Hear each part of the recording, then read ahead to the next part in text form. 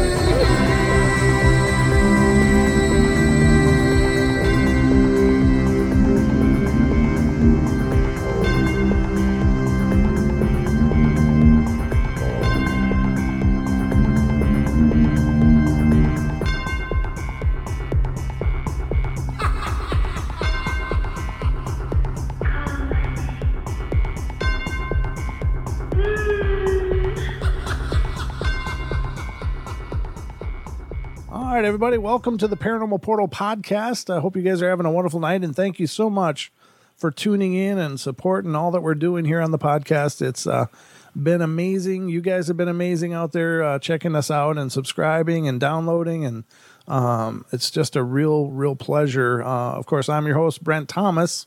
This is the Paranormal Portal Podcast, and once again, special thanks to Revolver Podcast for making all this possible.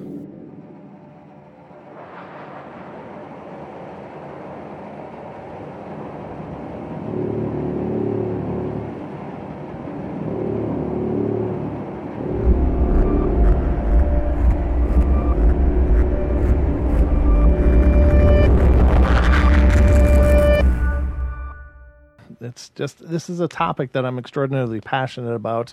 I find very interesting, and I love the idea of learning new things about it.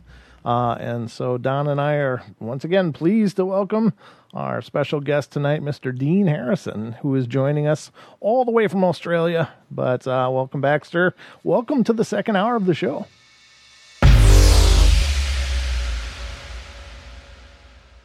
We made it. We did.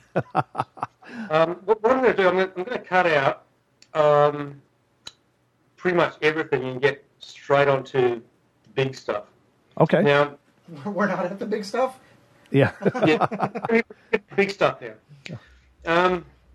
I've had all this other stuff that's up here that we can talk about, but I think what everyone's probably wants to talk about is when I got hit by the Yowie.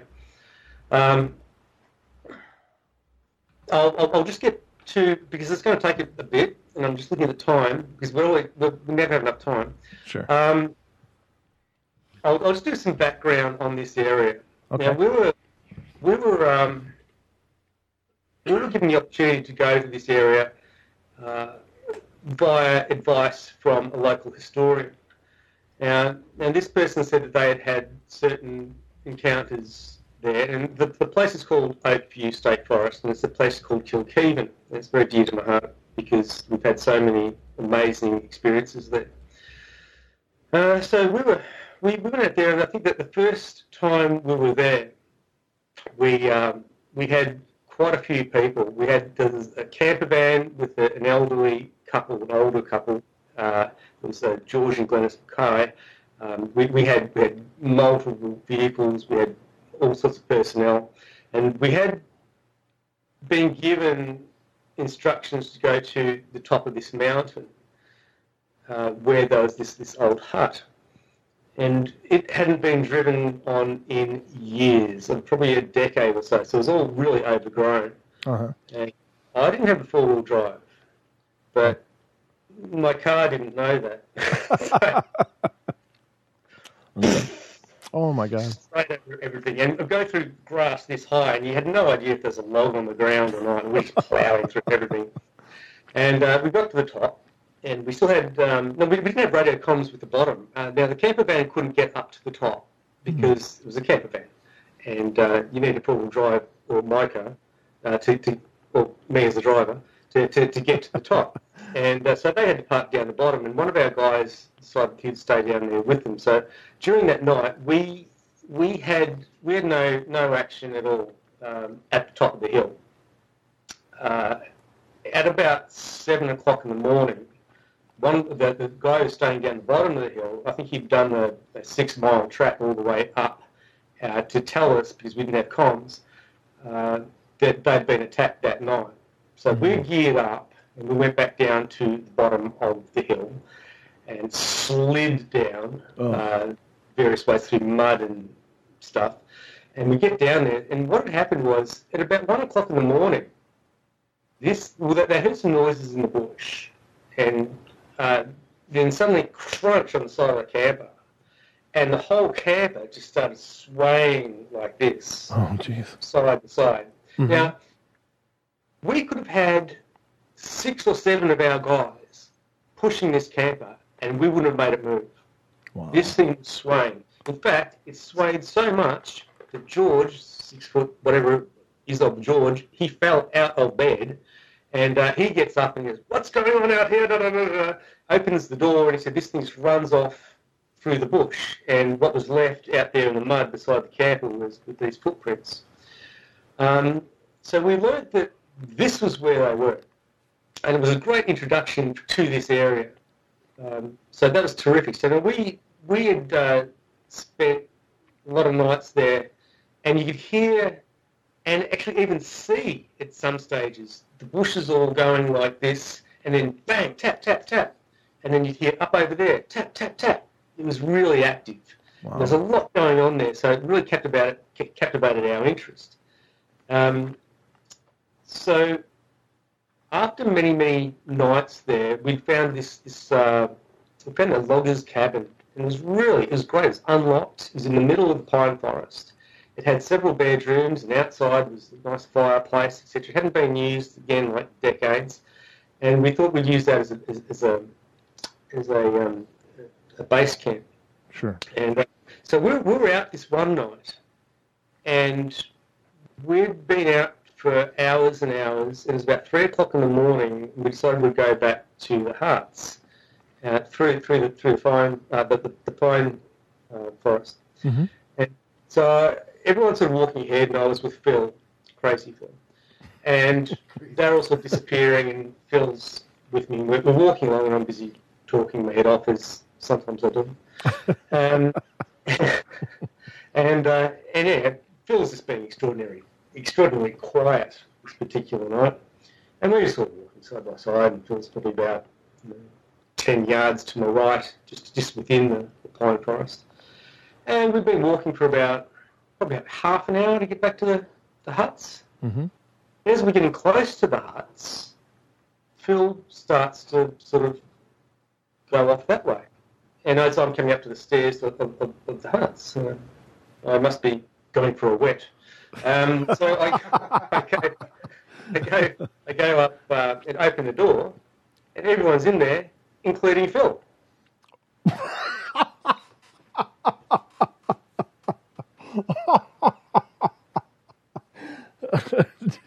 Wasn't he just going for a wet? Phil was in there. Yeah, wasn't he just out having a wet? Wasn't it?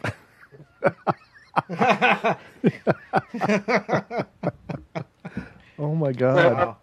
So there's this. I mean, we had a lot of these great interactions with them, and then there's this one night, and this is getting onto the anomaly, right? And this is one thing I really can't explain.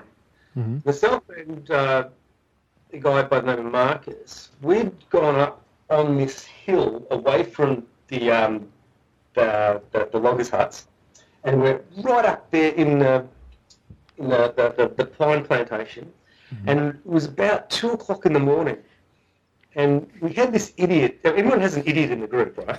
So we had this this idiot that was just really on thin ice as far as I was concerned. And he'd do stupid practical jokes, which is not on in a team environment. You do not do that. So anyway, he's down. We were aware that he was down there somewhere in the creek. And about 2 o'clock in the morning, myself and Marcus being up here, we hear coming down from the bottom of the mountain, crunch, crunch, crunch, right directly at us. And it's from a long way too. Crunch, crunch. And it was just so melodramatic, it had to be a joke. And it sounded like an elephant on two legs. And it sounded like someone really banging it on. That's how loud it was. And this is really, really dry undergrowth too. So crunch, crunch, crunch, coming up. It's getting closer and closer. And I'm just looking at Marcus going, do you reckon it's him? And I think we may have got on the radio at one stage, because we just do light references. So where are you, for example? And they'd go, and you go, oh, okay, this is my light reference. And this thing's getting closer, and it's getting closer, and it's so overpronounced, these steps. Crunch, crunch, getting closer, getting closer, getting closer. Now it's within probably about 30 yards. It's pitch dark. And crunch, crunch, crunch, crunch. Now it's probably 15 yards, 10 yards, 5 yards. Right there in front of us, I put on the flashlights. The very last step. Not another step, and not a thing there. Oh my God. Nothing there. I cannot, to this day, cannot work it out. I spent the good time half an hour trying to work this out in my head. Where did this, something that was this big, where did it go? It had to go somewhere. It's this pine forest. There was no holes, and you know, they're pine trees. You can't hide up pine trees. But we looked anyway. We looked high, we looked low, we looked this way, we looked that way. It was gone. It basically disappeared the moment I hit the button of the flashlight. That was the very last step right there in front of us, 5 yards away. Boom, gone. Oh, that's weird. Makes no sense. Wow. So this is why I say sometimes, you like to have an easy answer. Yeah. But sometimes there's not an easy answer. And this still can't work out. Yeah, that's trippy. That's really trippy. So we hear stories all the time of, like, you know, Bigfoot, camouflage, you know, phasing, predator, you know, fur, camouflage, things like that. I gotta ask, what's your idea on that, if I may? Like I said, I have no answers. Okay. Yeah, that's fair enough. Fair enough. Yeah, I mean, The easy answer is they're flesh and blood. right. And we're just simply mistaken because, you know, we make mistakes. Maybe there's just an obvious reason around something. I don't know. But I'll give you another example of Kilkeevan. We were out there on Operation Rotation. This is 2001. And this thing, again, we're still getting into the anomalies that I don't really feel comfortable about, but I'll have to tell it anyway because maybe someone else can relate. So we're sitting there at our base camp, and suddenly, about 2 o'clock in the afternoon, there's this crashing coming through the bush. And remember, where we are is miles from anywhere. Miles from anywhere. And from the bush, and the direction of the bush, there's no roads or anything. This thing came through like a steamroller felling trees. That's how dramatic this noise was coming down through. And I was on a mission. I was on a real mission. And I was fearless. Nothing was going to stop me. I was going to get footage this weekend. Hook or crook, I was going to get it. And here this thing comes. It's like an elephant on two legs, just crashing through everything.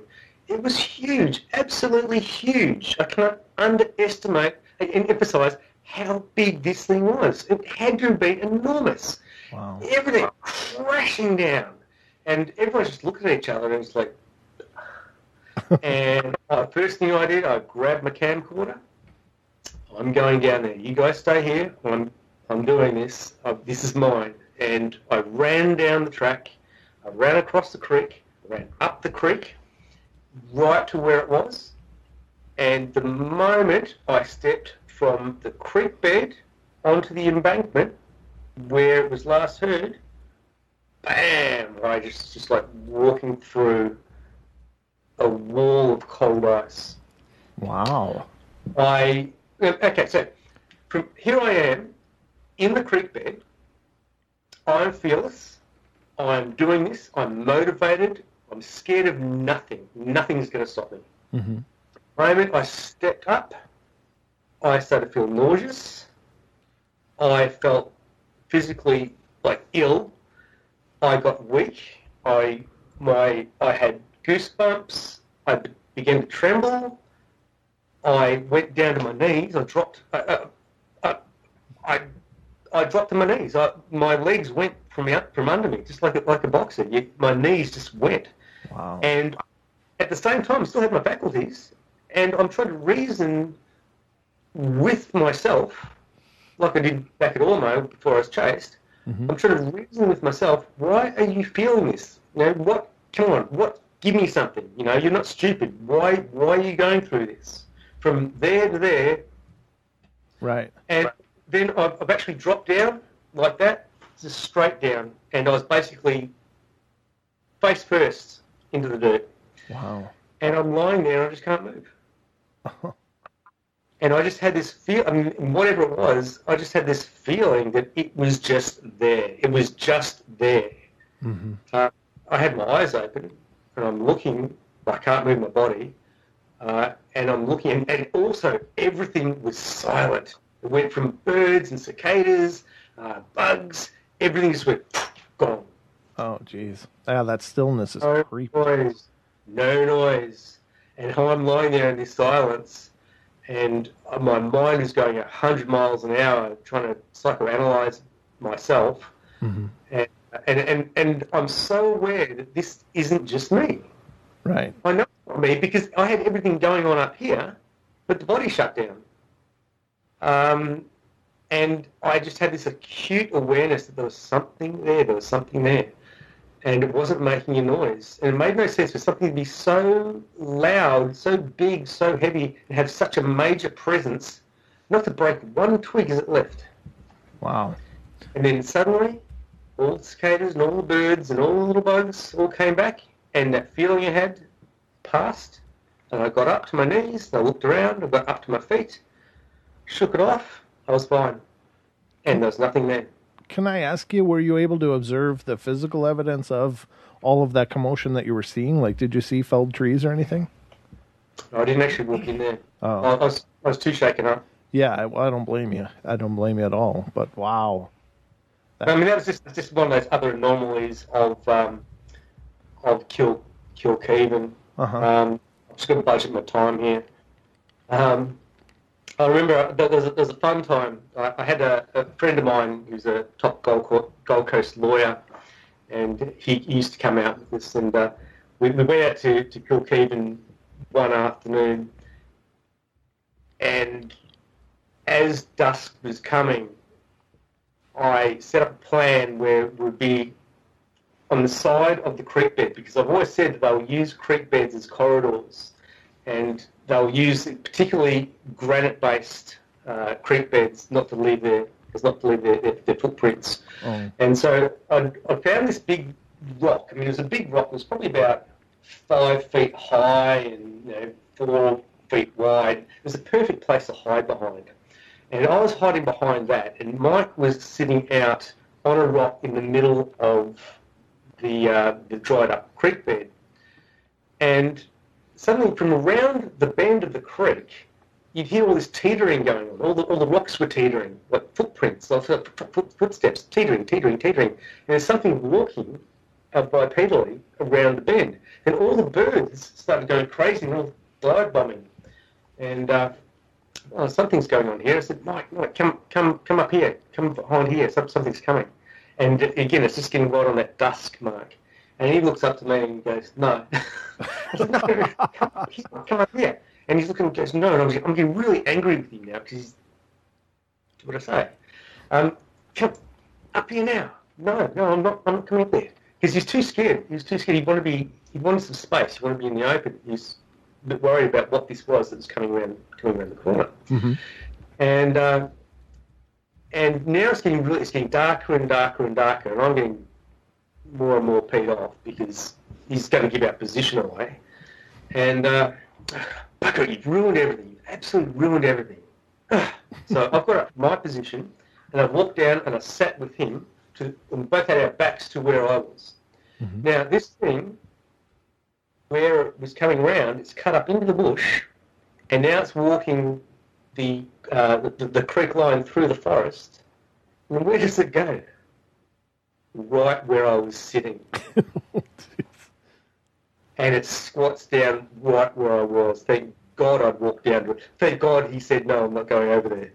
So now here's this thing sitting right behind us. And like we'd hear every footstep as it makes its way there. And then we hear this. And then we hear.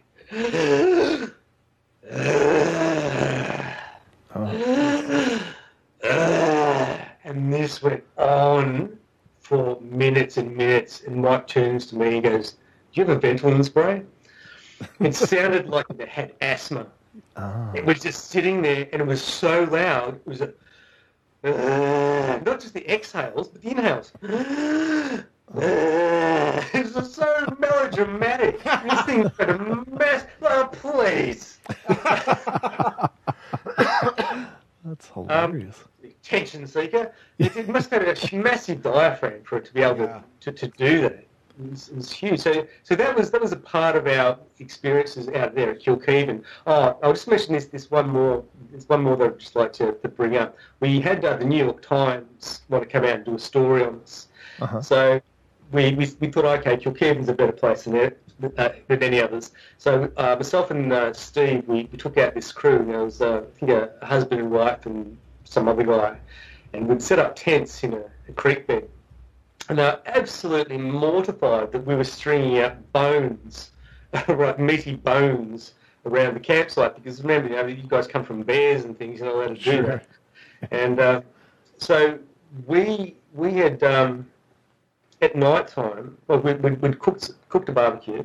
At night time, we left two of them back there, and I said to Steve, I said, I want you to go 400 yards down that track there and just prop yourself down there in the creek. And he had a shotgun with him, mm-hmm. which is unusual for us because we don't normally carry guns. And so he went down there, and to the right-hand side of the creek, he went and sat there.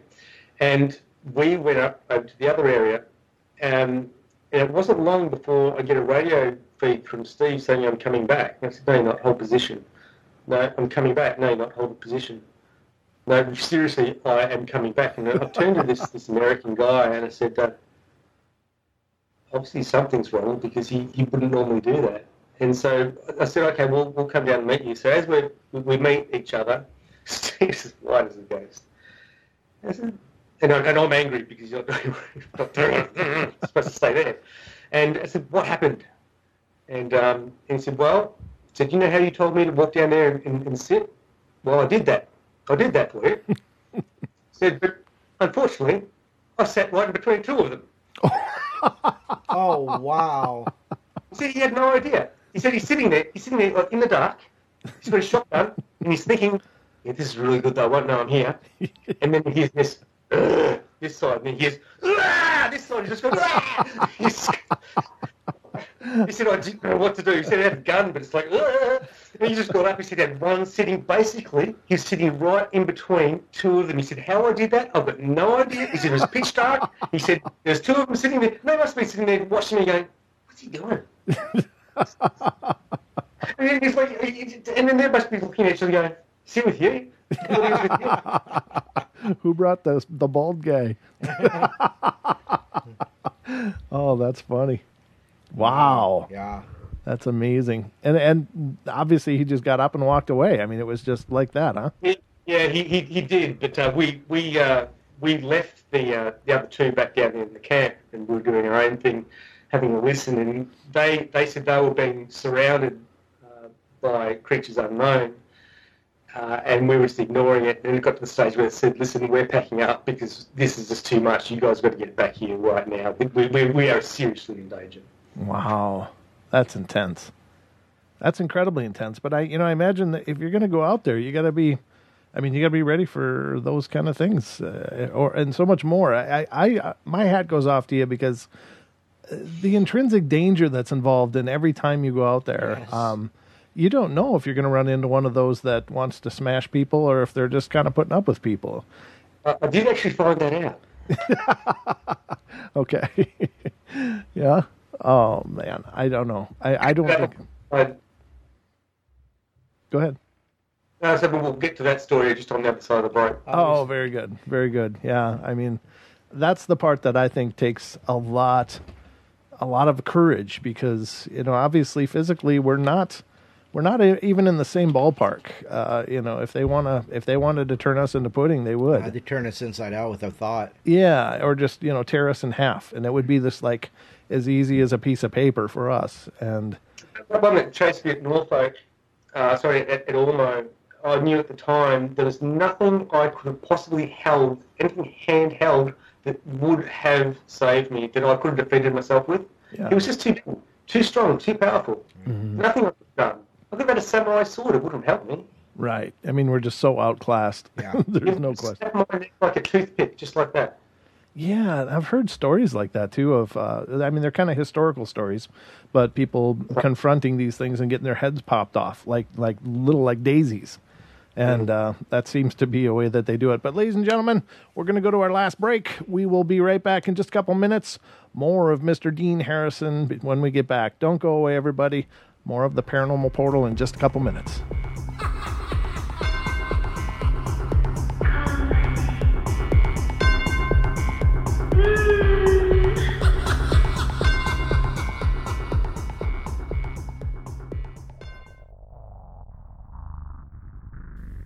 Hey guys, Brent Thomas here of the Paranormal Portal Podcast.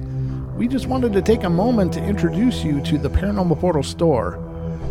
We've got t-shirts, hoodies, leggings, stickers, mugs, you name it, you might find it over there. So head on over to teespring.com/stores/paranormal-portal and you too can help fund the Paranormal Portal Podcast.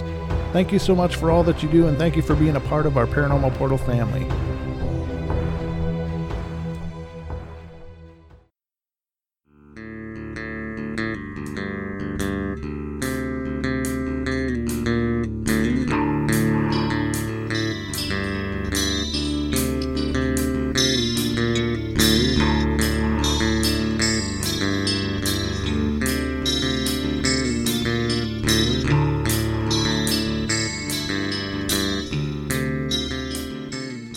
Ladies and gentlemen, the last half hour is upon us. That's how quickly it goes here in the portal, especially when you have an amazing guest. And our guest tonight is Mr. Dean Harrison from Australia.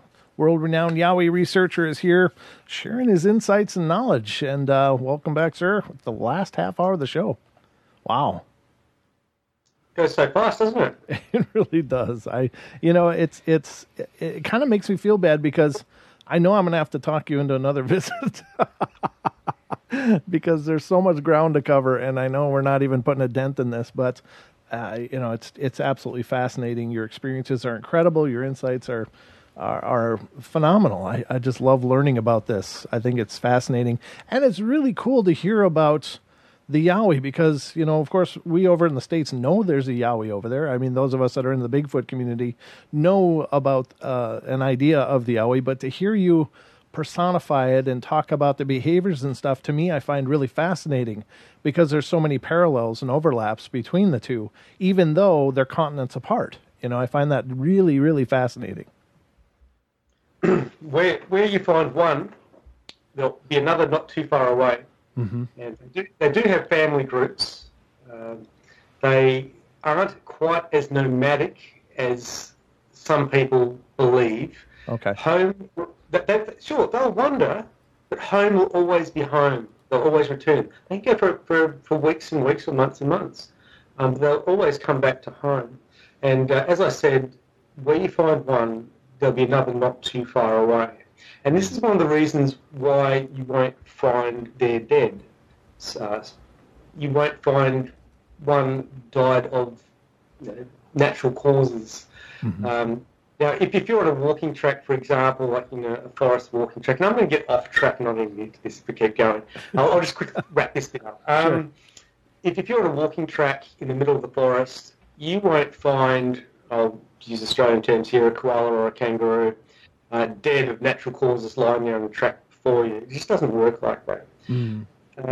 So when people say, well, why can't I find a body? Or why are there dead bodies found? Well, number one, you just won't naturally find them just displayed for you conveniently. But number two, the main thing is that they have family units. Now, remember, don't ever think of them as an animal because you're getting way off track. You're following the wrong path, and you keep believing that. You're not going to get anywhere in research. Don't look at them as an animal. Look at them more as a human. And then you'll start to know that. Now, also, perhaps even put that in your mind too. A convict, someone who doesn't want to be found. Right. And the reaches that they'll go to not to be found, I guess, Sure. to cover their tracks. So back onto the topic of where you'll find one, there's another not too far away. Well, if one does die, the other one that's not too far away will also have others that aren't too far away, but they will find it and they will take the body. Because they're not going to leave the body to be picked apart by predators, as we wouldn't, and they won't leave their bodies to be discovered by humans. Sure. So they will take care of their own dead. And even thousands and thousands and thousands and thousands of years ago, we were burying our dead. It was hundreds of thousands of years ago, we were burying our dead. So what makes these things any different? Nothing. Absolutely nothing. So if one dies, it'll probably be found by another one and it'll be taken away. Now, that aside, we're going straight back into Kilkeven and we're going to the night that I was hit. Okay. So, this was January 2nd, 2009. It wasn't an expedition per se. It was just a night out, basically. I was in Melbourne at the time. I was on holidays, and of course the place close to my heart was Kilkeven.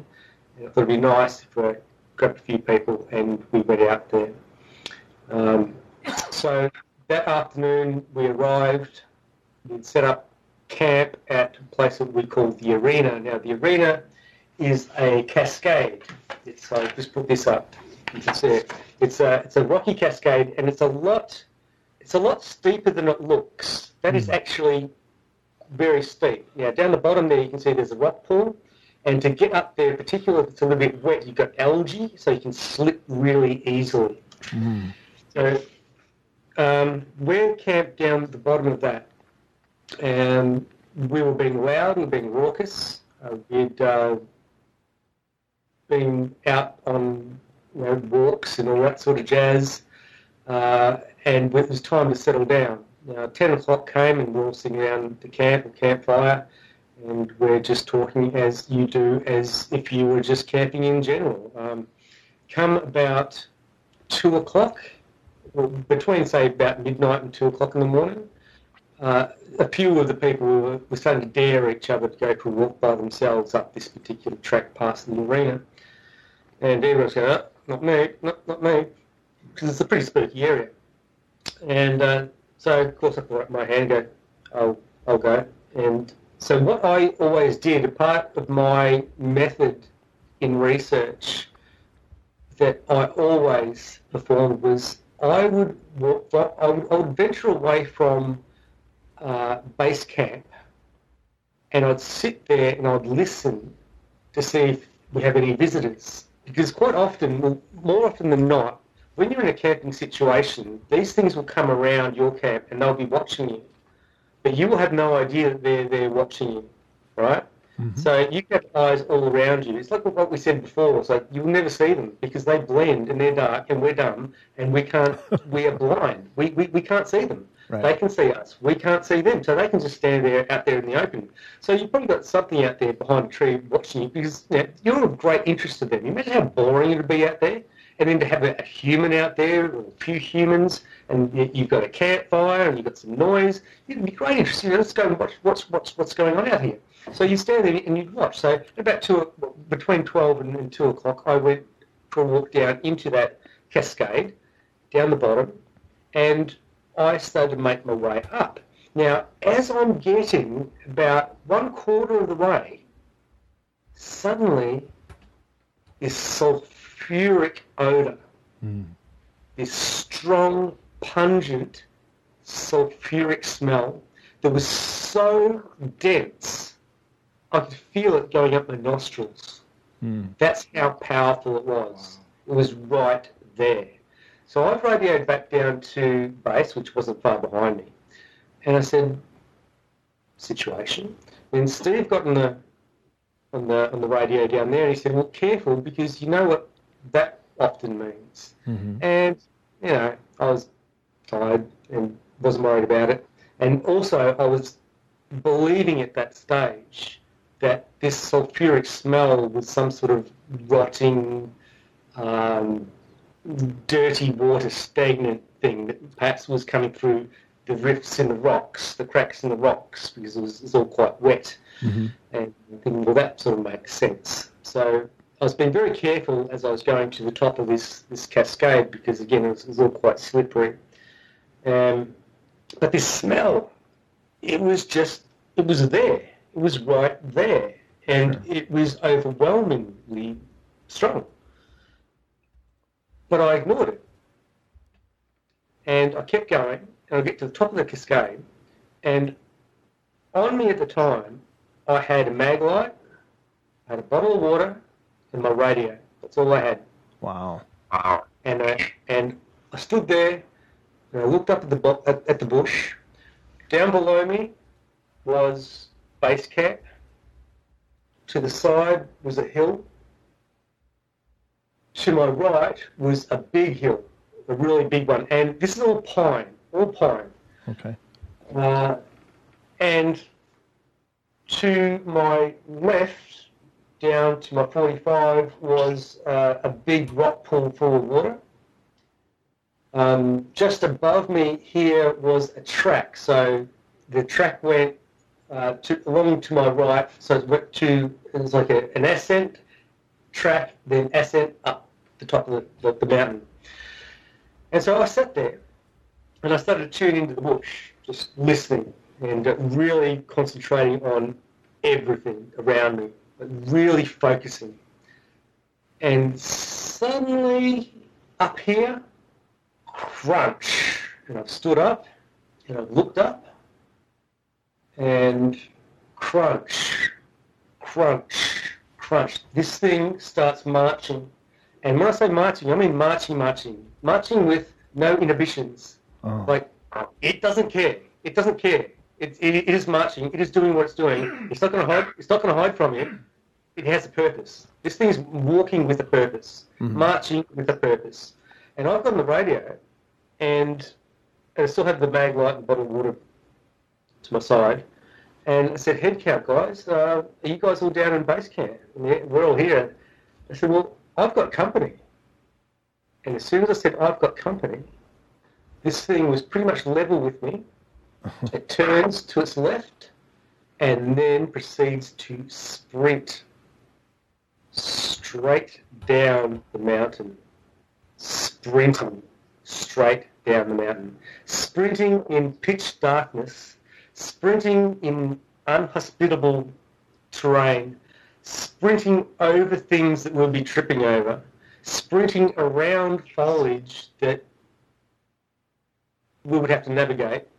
It was sprinting, and it was getting faster, faster, and faster.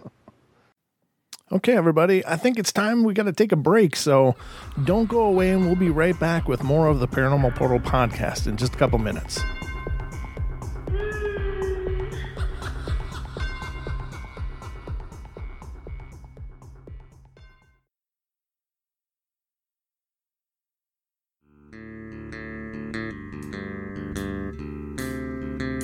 All right, everybody, and we're back at it here on the Paranormal Portal podcast. Buckle up, we're going in. Now, me being me, I wrote the book on how a Yowie should behave. My problem was he didn't read the book. He wasn't paying attention. According to page 8, paragraph 2, he should stop by that tree. He didn't. He went by that tree and he's getting faster again. And now I'm like, the reality's kicking in. Now I'll stop the story at this point because this is really pertinent. Prior to this point, and all the experiences I've had over all these years, and all the time I've spent alone within in my own head, I've come up with all these different scenarios and how I'd get myself out. If this happened, I'd do that.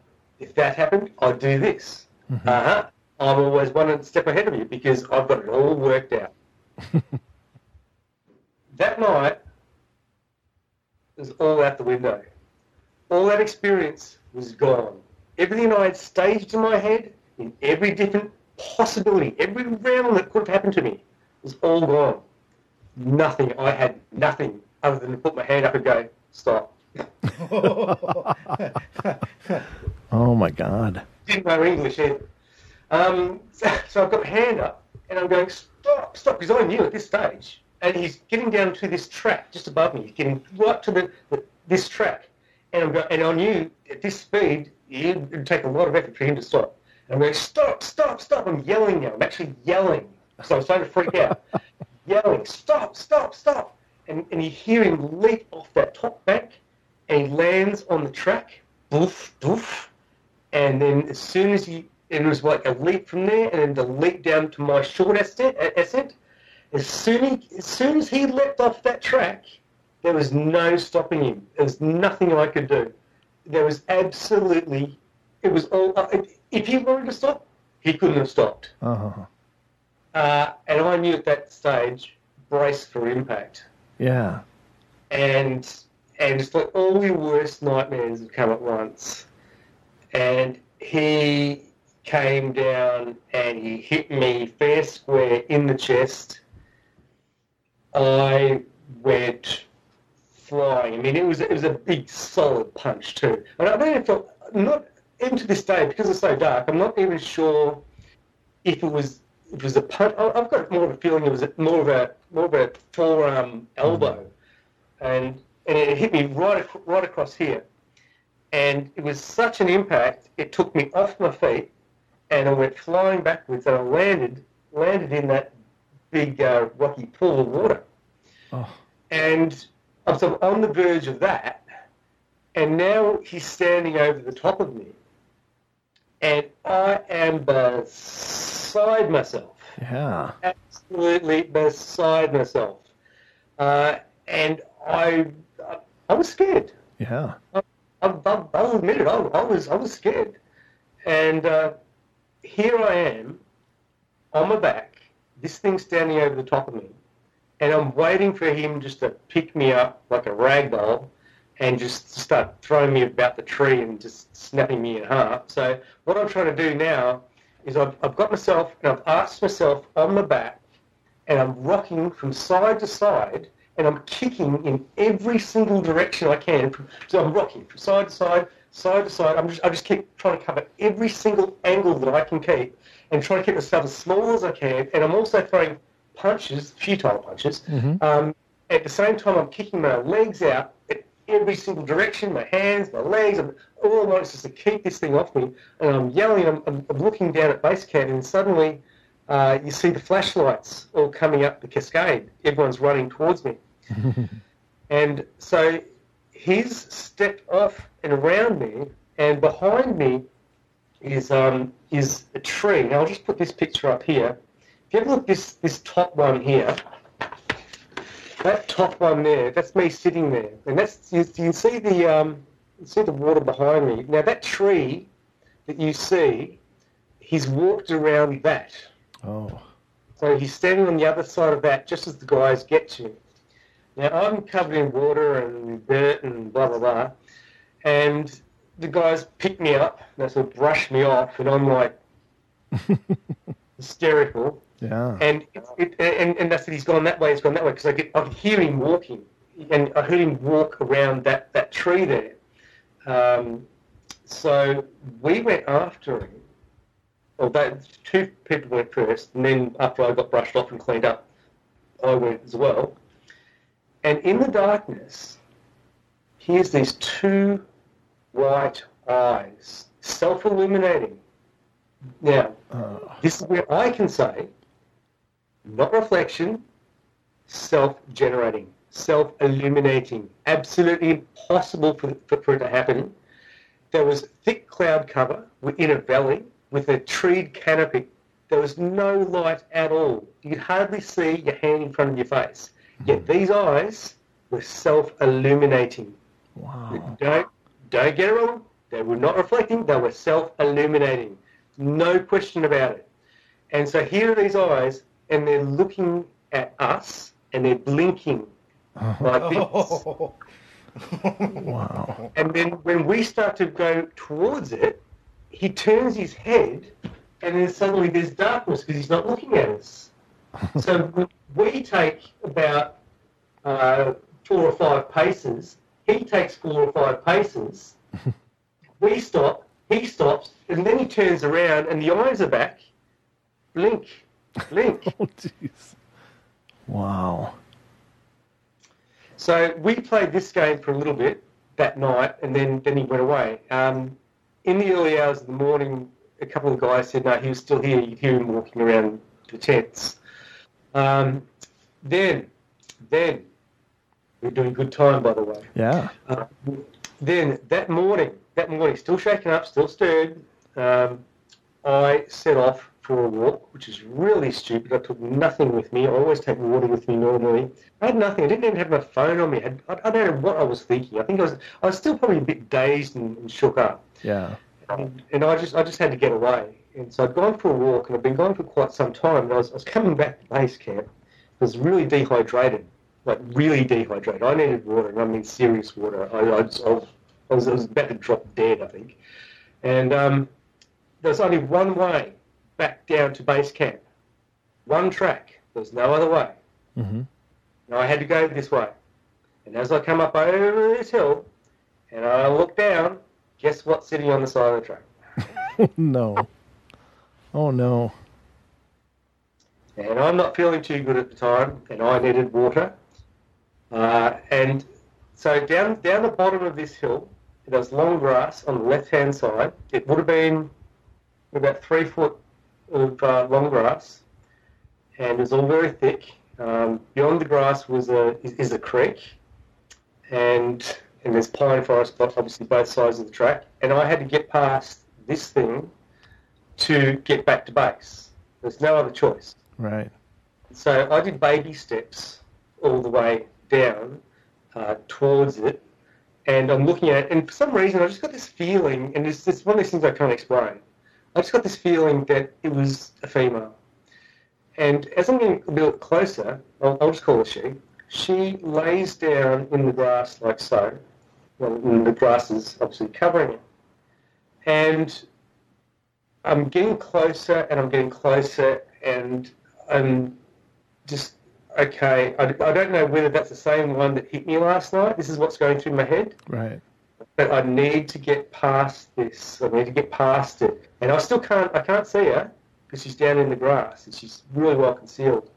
And just as I get level with her, bang, bang, bang, right next to me, right here, only yards away from me. I got one on both sides. Oh. This was the guy, this one here, this was the guy who hit me, not her. And this thing is right there, and the bang was just right in my ear, and right next to me was just this really, it was like a really big thick tree, but still covered with really thick foliage. It was odd because it was the only space in the entire forest that looked like that, and whatever it was standing on the other side of this big tree.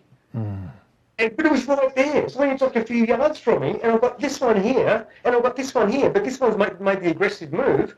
Whack, whack, whack me right there. It's like, whoa! Last thing I expected. And I was like, and so I've bent over and I've picked up a rock. Yeah, that's going to be great. So I've got a rock in my hand, and I'm just frozen. And I didn't want to look. I didn't want to look this way. I didn't want to look that way. And I'm just standing there going, And so, okay, baby steps, baby steps, baby steps. And I did baby steps, don't look back. Baby steps, baby steps, baby steps. And I did this for ages until I felt comfortable. And then I went really fast. And then so I went back to base. And so God. that was the experience. And I suffered a lot of PTSD over that. It took me a good 8 months to get a full night's sleep. Mm. It really took its time. There were so many questions that went through my head because I kept reliving the whole thing over and over, every day, every night. I just kept reliving it, and I think one of the biggest questions in my mind was why. Yeah. Why did he hit me? Right. Mm-hmm. And what did I do to make him do that? And he came from afar. It wasn't like he was standing right there. It wasn't like when Steve sat in between the two of them.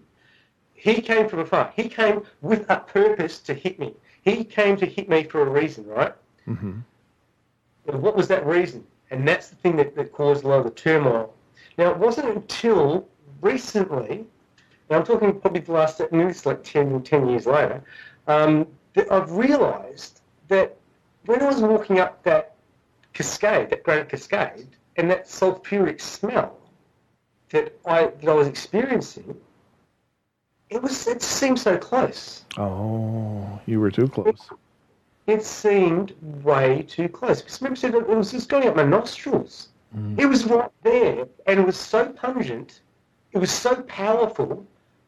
It was like it was right there. She was right there. Oh, man. He's come down. I was too close. He's whacked me. It's like the next day. I walk down there. There's she, and there's him right there. Whack, whack, whack, the alpha male. That's what happened. Yeah. That's my belief now. Wow. Yeah, you want to ever piss a guy off, start moving in on his girl. Wow, that is intense. That's amazing. That's my closure on it, because it now makes sense to me. Right. Wow. I never knew why. Why did he do it? But now it's just so obvious. Oh, wow. That is really, really intense. And I'm just so thrilled that you came back again and to share these. I hope you'll come back even again. But, the ball's in your court. Of course, you got an open invitation here on the portal. But could you take a minute or two and let people know how to stay in touch with you, brother? Yep, email dean@yowiehunters.com, but yowiehunters.com is the website. It's Australian Yowie Research. Big thanks to my friend Sarah Bignell, Dion Fawkes, my moderator, Paul Cropper, Tony Healy. Thank you so much again. It's an amazing journey you take us on, and I'm really thankful for that, so I appreciate it.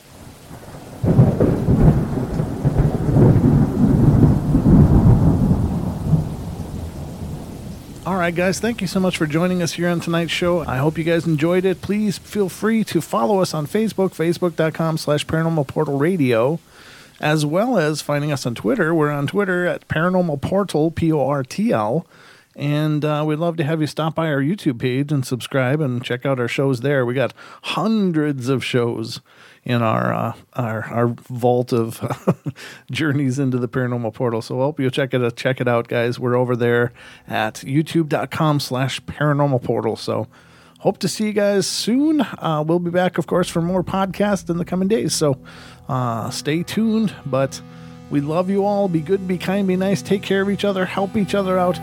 Find the magic in every day, and remember to laugh as much as you can. Take care, everybody.